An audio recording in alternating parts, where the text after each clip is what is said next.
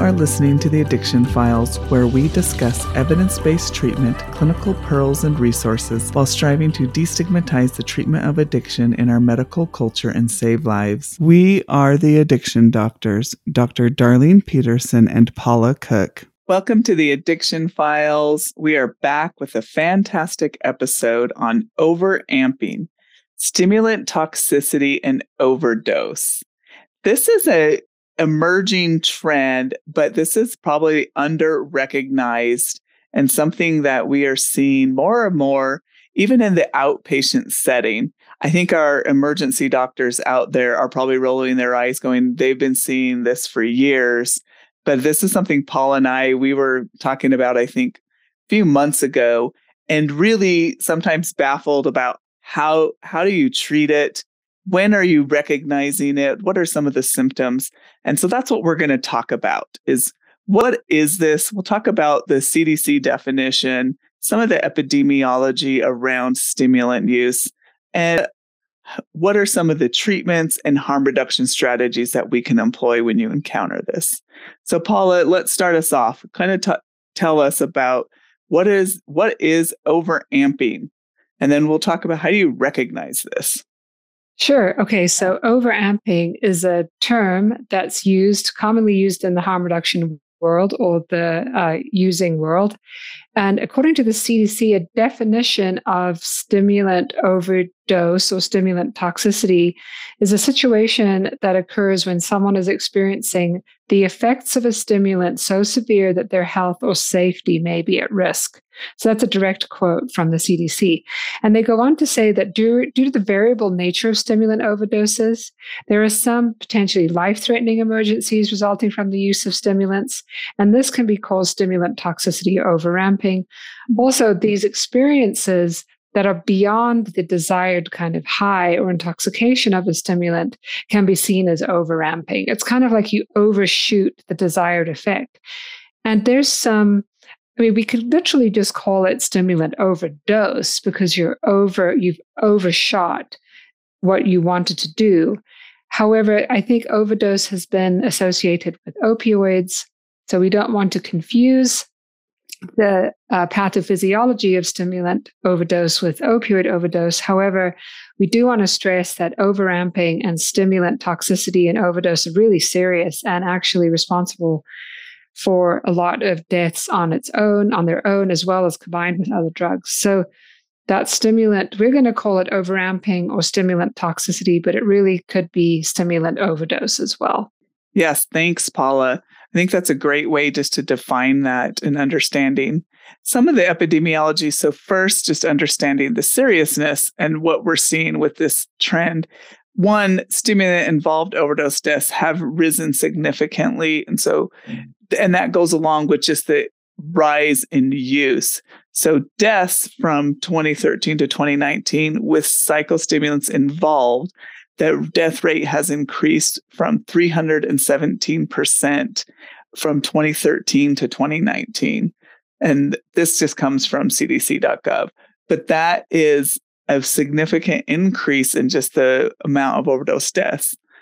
Then rates of overdose deaths from psychostimulants have been increasing since 2010. And from cdc.gov, from 2013 to 2019, psychostimulant-involved death rate increased by 317%. That goes along with just this increased use of stimulants. When we see the past use of stimulants from 2020, we have over 2.5 million Americans 12 years and older have reported methamphetamine use.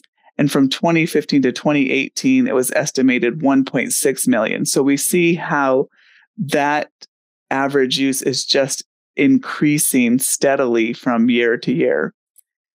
53% of those that used meet the diagnostic criteria for methamphetamine use disorder. And you see some of the characteristics of those using stimulants. So adults with limited income, those on Medicaid, people who are uninsured with lower educational status, males, middle-aged adults, people living in rural areas are increased methamphetamine use. So this is something that we see definitely a little bit sometimes different demographic and different regional. So the state-specific findings are very interesting. And I know, Paula, you have seen like moving from very urban area to a rural area, just florid use of methamphetamine, correct? Absolutely. And methamphetamine seen typically more on the West Coast and the Midwest of the United States, and cocaine use and crack use or freebase cocaine seen more on the East Coast and the Northeast. Yep. However, that seems to be changing as, methamphetamine seems to be creeping somewhat eastward, and cocaine seems to pop up, especially in bigger cities, although interestingly, we have a bit of cocaine use where I live as well. And we can't forget, too, that psychostimulants include not only illicit psychostimulants like cocaine and methamphetamine, but also prescription stimulants, yes, which also can carry all of the same risks that illicit stimulants do. Absolutely. What do you see? So what are some of the factors that when we describe overamping? And these are what we typically, there were some studies, and this came from the National Harm Reduction Journal that did some street studies, Paula, and you can tell us a little bit about that study. But really, they just went out and did these qualitative like interviews. And these are reported symptoms of and effects that people were describing. And that's where this term overamping came from. And then that gave us what sets people up in the first place for overamping, and then some of the symptoms that they would report. So the symptoms, this is actually the National Harm Reduction Coalition is a great resource when you are doing research on overamping, or when you want to educate your patients or clients about overamping, or if you yourself want to know about it. And what we know about overamping is it can look like a lot of different things, ranging from nausea and vomiting, chest pain or tightening in the chest, which can actually be, acute cardiac syndrome or acute myocardial infarction, hyperthermia and profuse diaphoresis or lots of sweating, rapid heart rate tachycardia, irregular breathing or shortness of breath, which again can be part of acute coronary syndrome. It can be manifested by seizures, which can be very dangerous, stroke. People can have incredibly severe headaches, and then we can find very high blood pressure. They can grind their teeth. They can have insomnia and go days without sleeping. They can have tremor. And those are kind of just some of the physiological findings and symptoms. But then, of course, there are the psychological symptoms of overamping as well, which could be extreme anxiety, panic, paranoia, hallucinations, agitation, aggressiveness, restlessness, hypervigilance, which is kind of like paranoia, really, feeling like your environment is unsafe, and enhanced sensory awareness. So all of those things can be, experienced, not all of them at once, but any of them. And of course, you want to look for and be aware of the lethal complications of overdosing with a stimulant. And that would be the complications of a seizure, like we just said, a stroke, which is typically a bleed in the brain when it comes to stimulant use, acute coronary syndrome or a heart attack.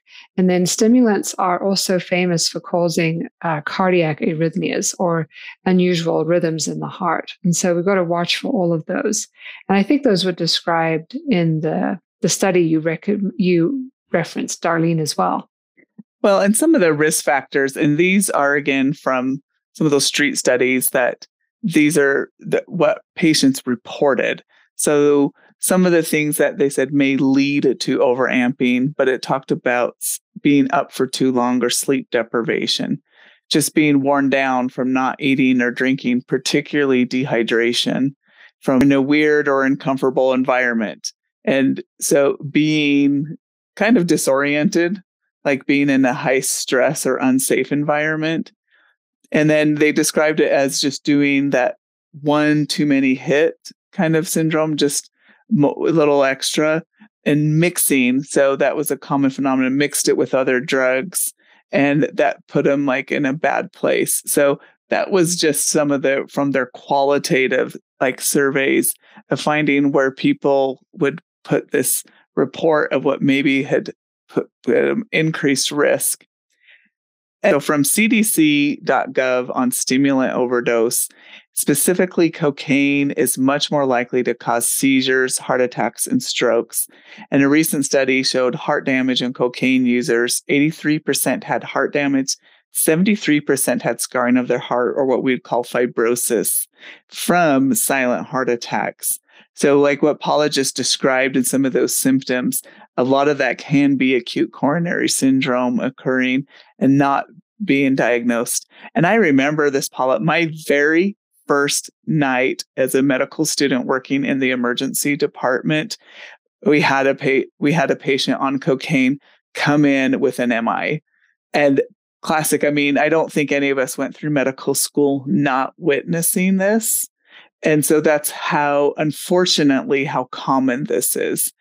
And one thing I didn't mention this is only 1 out of 3 patients with psychostimulant misuse disorder receive any treatment for their actual substance use disorder, which is, again, why this is such a common but scary problem. Right. No, you're dead right. The other thing that we didn't talk about too, that is part of the sequela of methamphetamine or any stimulant use in general, but especially overamping or overdosing, is the risk of renal disease. So we see acute renal injury. That's actually very common. You and I have seen that. And again, that could come from dehydration, going for days without drinking water. The other thing that we also see is increased risk of suicide and injury. And they reference that in the article, the Harm Reduction Journal article, that's Harding et al. And we do see people who get into trouble with, motor vehicle accidents, injuries, violence, because they're in this altered sensorium. So things really can happen that are deleterious with stimulants on board. One thing that we've been seeing that's more chronic, although it can present as an acute problem, that's a direct risk of chronic methamphetamine use specifically. It sounds like it is from cocaine use too, because you just described this. This is not so much a result of overamping, but we need to talk about it because it's so common, and that is cardiomyopathy. Yes. So we are seeing, and they have some statistics in this paper, but we're seeing a huge increase in the rate of heart failure from people who have chronically used methamphetamine because they have cardiomyopathy and resultant heart failure. And it can be devastating heart failure, like they come in with an ejection fraction of 5%. So we should be evaluating our patients who use stimulants routinely for their cardiac function and make sure we're not missing developing cardiomyopathy and heart failure. What do we do to manage these? So SAMHSA has a great resource, tip 33, which is the treatment improvement protocols. It's treatment for stimulant use disorders. This is a fantastic resource, and it goes through step by step each of these common things that you encounter. And Paula, this was just a couple of weeks ago. I remember you texting me saying, I've got a patient in my office. They're hypertensive, they're hyperthermic, and they're tachycardic. And exactly this, I think they're overamped. What do you do? So for starters, what do we do with hyperthermia? You want to rapidly cool the patient, use what cooling devices you have, external cooling agents like water misting, convection cooling fans, ice packs, aggressive sedation if you need to. Sometimes they're just so amped up and moving about. I mean, that's part of the problem. Volume replacement, don't forget about that. IVs if you need to. So that's important to manage the hypothermia. The hypertension, benzodiazepines can be helpful to alleviate cardiovascular symptoms. In an outpatient setting, this can be a little bit trickier, but to manage uncontrolled hypertension using phentolamine or non-dihydropyridine calcium channel blockers, that's your verapamil or your diltiazem, but that will reduce typically the hypertension, not always the tachycardia. The alpha blocker phentolamine usually, again, does the same thing of managing the hypertension, not the tachycardia. Labetalol has a mixed, if you remember, beta and alpha blocker that has some demonstrated safety and effectiveness in cocaine-induced hypertension and tachycardia. And there was a more recent study by Richards and Lee from 2020 and it was approved by the American Heart Association for patients with unstable and non-ST elevation MI who've used cocaine. So generally, beta blockers are discouraged in the treatment of stimulant-induced hypertension, and particularly those for cocaine, except you can consider labetalol in those circumstances. So that's just something to consider. To remember. And also just remember, like, this is not treated in an office setting. I mean, if someone is mildly overamped and tachycardic or hypertensive in your office and you evaluate them, you've got to make this medical decision of do they need to go to the emergency department or not, because this can be a life-threatening condition. So absolutely. Giving IV fluids and managing someone with benzodiazepines, I mean, you have to have them in a setting where you can aggressively assess them and address them. Exactly.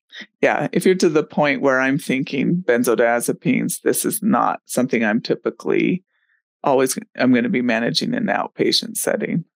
Treatment, obviously, complaints of chest pain always warrants the evaluation for a possible myocardial ischemia. You would treat this like you would any other cardiac workup. So, that's just what Paula said. This is not something that you're going to be managing in an outpatient setting. You would do your typical workup. What about for seizures? What would you do if someone has a seizure? Yes, seizures, you would administer lorazepam first, is typically considered first line. You can sometimes administer midazolam, but that's typically considered second line. But barbiturates, typically phenobarbital, are recommended if somebody does not respond to benzodiazepines. So like if they're in status or something like that. Right. Or again, status, or sometimes if you have co-use other substances. And this is just back to your ABC. So if you have somebody sneezing, you have cardiac, you're going to go back to your normal. You're going to be providing all of managing your airway. You're going to be managing all of those other things. But those are things just some interesting things to keep in mind as you're trying to stabilize some of these patients, and then consider how serious is this, and do they need to go from an outpatient to a more acute care setting. Let's talk about some of the harm reduction strategies for overamping. Okay, so this is for people who, obviously, if people are using stimulants, we want to make sure that they have every resource available to them to stop or reduce their use if possible. As we know, there are no FDA-approved medications for stimulant use disorder. However, we do have evidence-based treatments available for people, including contingency management, CBT, the matrix model, family-based therapies, etc. So we always want to make sure that people have access to treatment and have a referral to treatment if that's what they want. So like Darlene mentioned, only about a third of people who have methamphetamine use disorder actually are able to access treatment. However, for people who are continuing to use stimulants, we do want to be able to have a comfortable, open conversation with them about safety while they continue to use, to mitigate the risks of their use.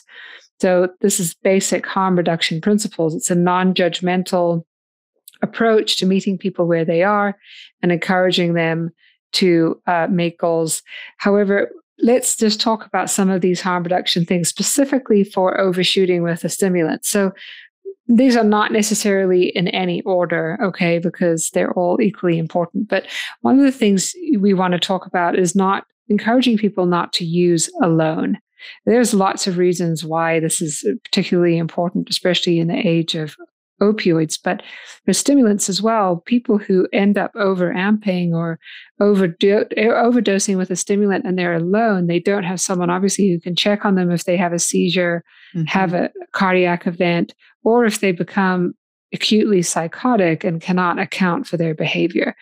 Now, if there's no resource for reliable peers to be with them and not be using as well, there are apps and programs available for people to have a safe person, trained professional on the other end of an app or a phone when someone is using. So the best program that I know of and is referenced in the data is a nationwide program called Never Use Alone, and you can access it by neverusealone.com.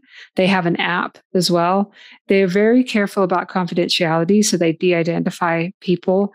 However, people who are using drugs can call up this number, get online, get into the app, and actually talk to a real life person, talk to them about where they're using, what they're using.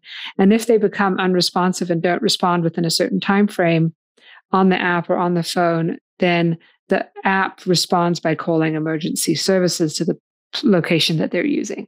So, number one, don't use alone. Number two, encourage your clients and your folks to test dose or use smaller amounts slower. So, testing a dose, again, has multiple benefits. One, because you may not be sure what's in the drug, and we're going to talk in a minute about drug checking, but you want to make sure that the potency of what you're using is actually the potency that you expect. And so by using slower or testing the dose, it actually may mitigate some of the risk of overshooting. Route of use could be important for some people as well. Snorting, smoking, or injecting a drug is going to create a much more rapid response to any drug.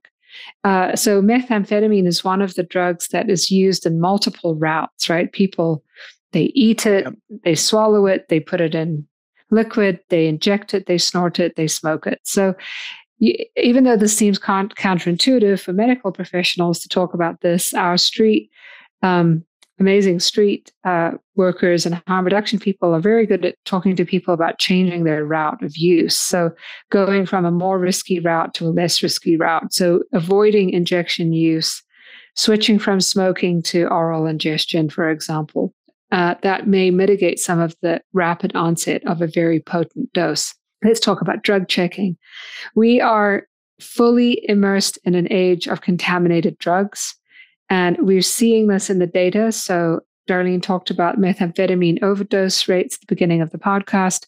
We had an amazing episode last season on methamphetamine by Dr. Javier Ballester, and how methamphetamine and fentanyl are rising together in the fourth wave of the opioid epidemic. It's no longer just opioids now, it's opioids with stimulants. So whether or not people are intentionally using stimulants with opioids or unintentionally, many stimulants now are contaminated with fentanyl. So you need to check drugs in order to test that they really are what you think they are and that they're not contaminated. And the only real way to do this is to use drug testing strips. So access fentanyl test strips from syringe exchange programs or other harm reduction programs. These are CDC regulated and endorsed. They have data behind them. The other drug you want to encourage your clients and patients to check for is xylazine.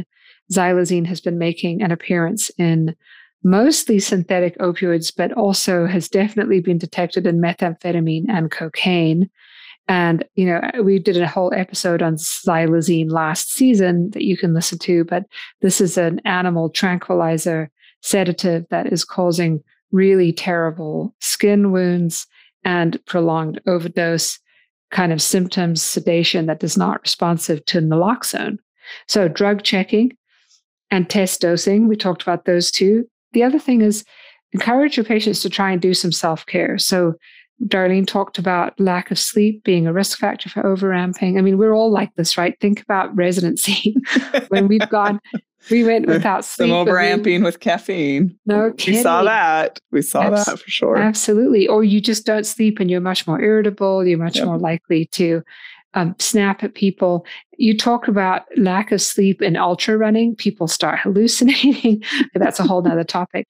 So encourage people to try and get sleep if they can, to get as much nutrition as they can, especially since their appetite is quelled, when they use stimulants, and also to drink fluids. So dehydration is a huge risk factor, especially for some of the, cardiac arrhythmias, acute MI, renal injury, etc. So have access to fluids and to drink.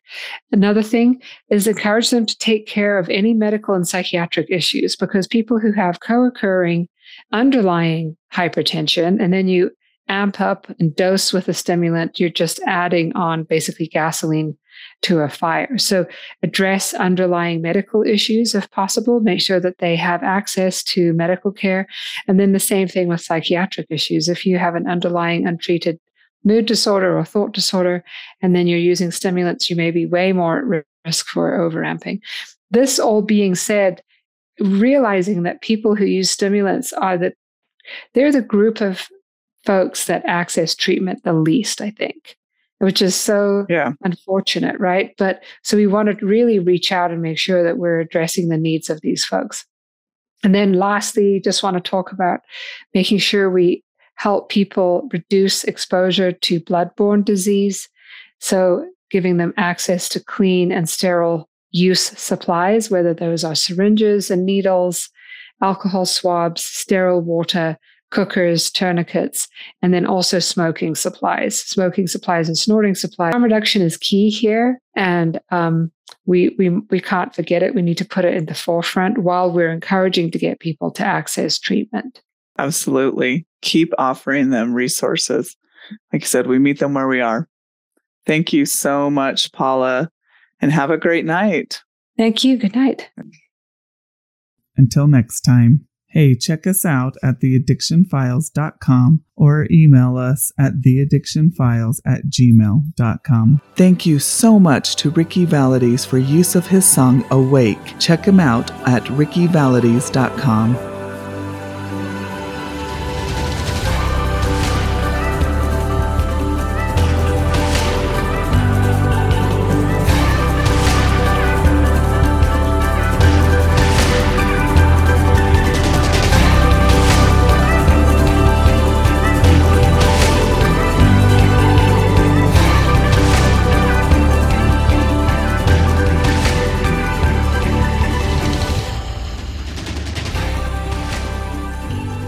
Podcasts are for entertainment and education purposes only. Hosts and guests are not responsible for any harm caused by information obtained from this source. As each person is unique, you're advised to seek the advice of your own healthcare professional to treat any medical conditions you may be having. Opinions expressed on this show are those of the Addiction Files and not of our respective employers.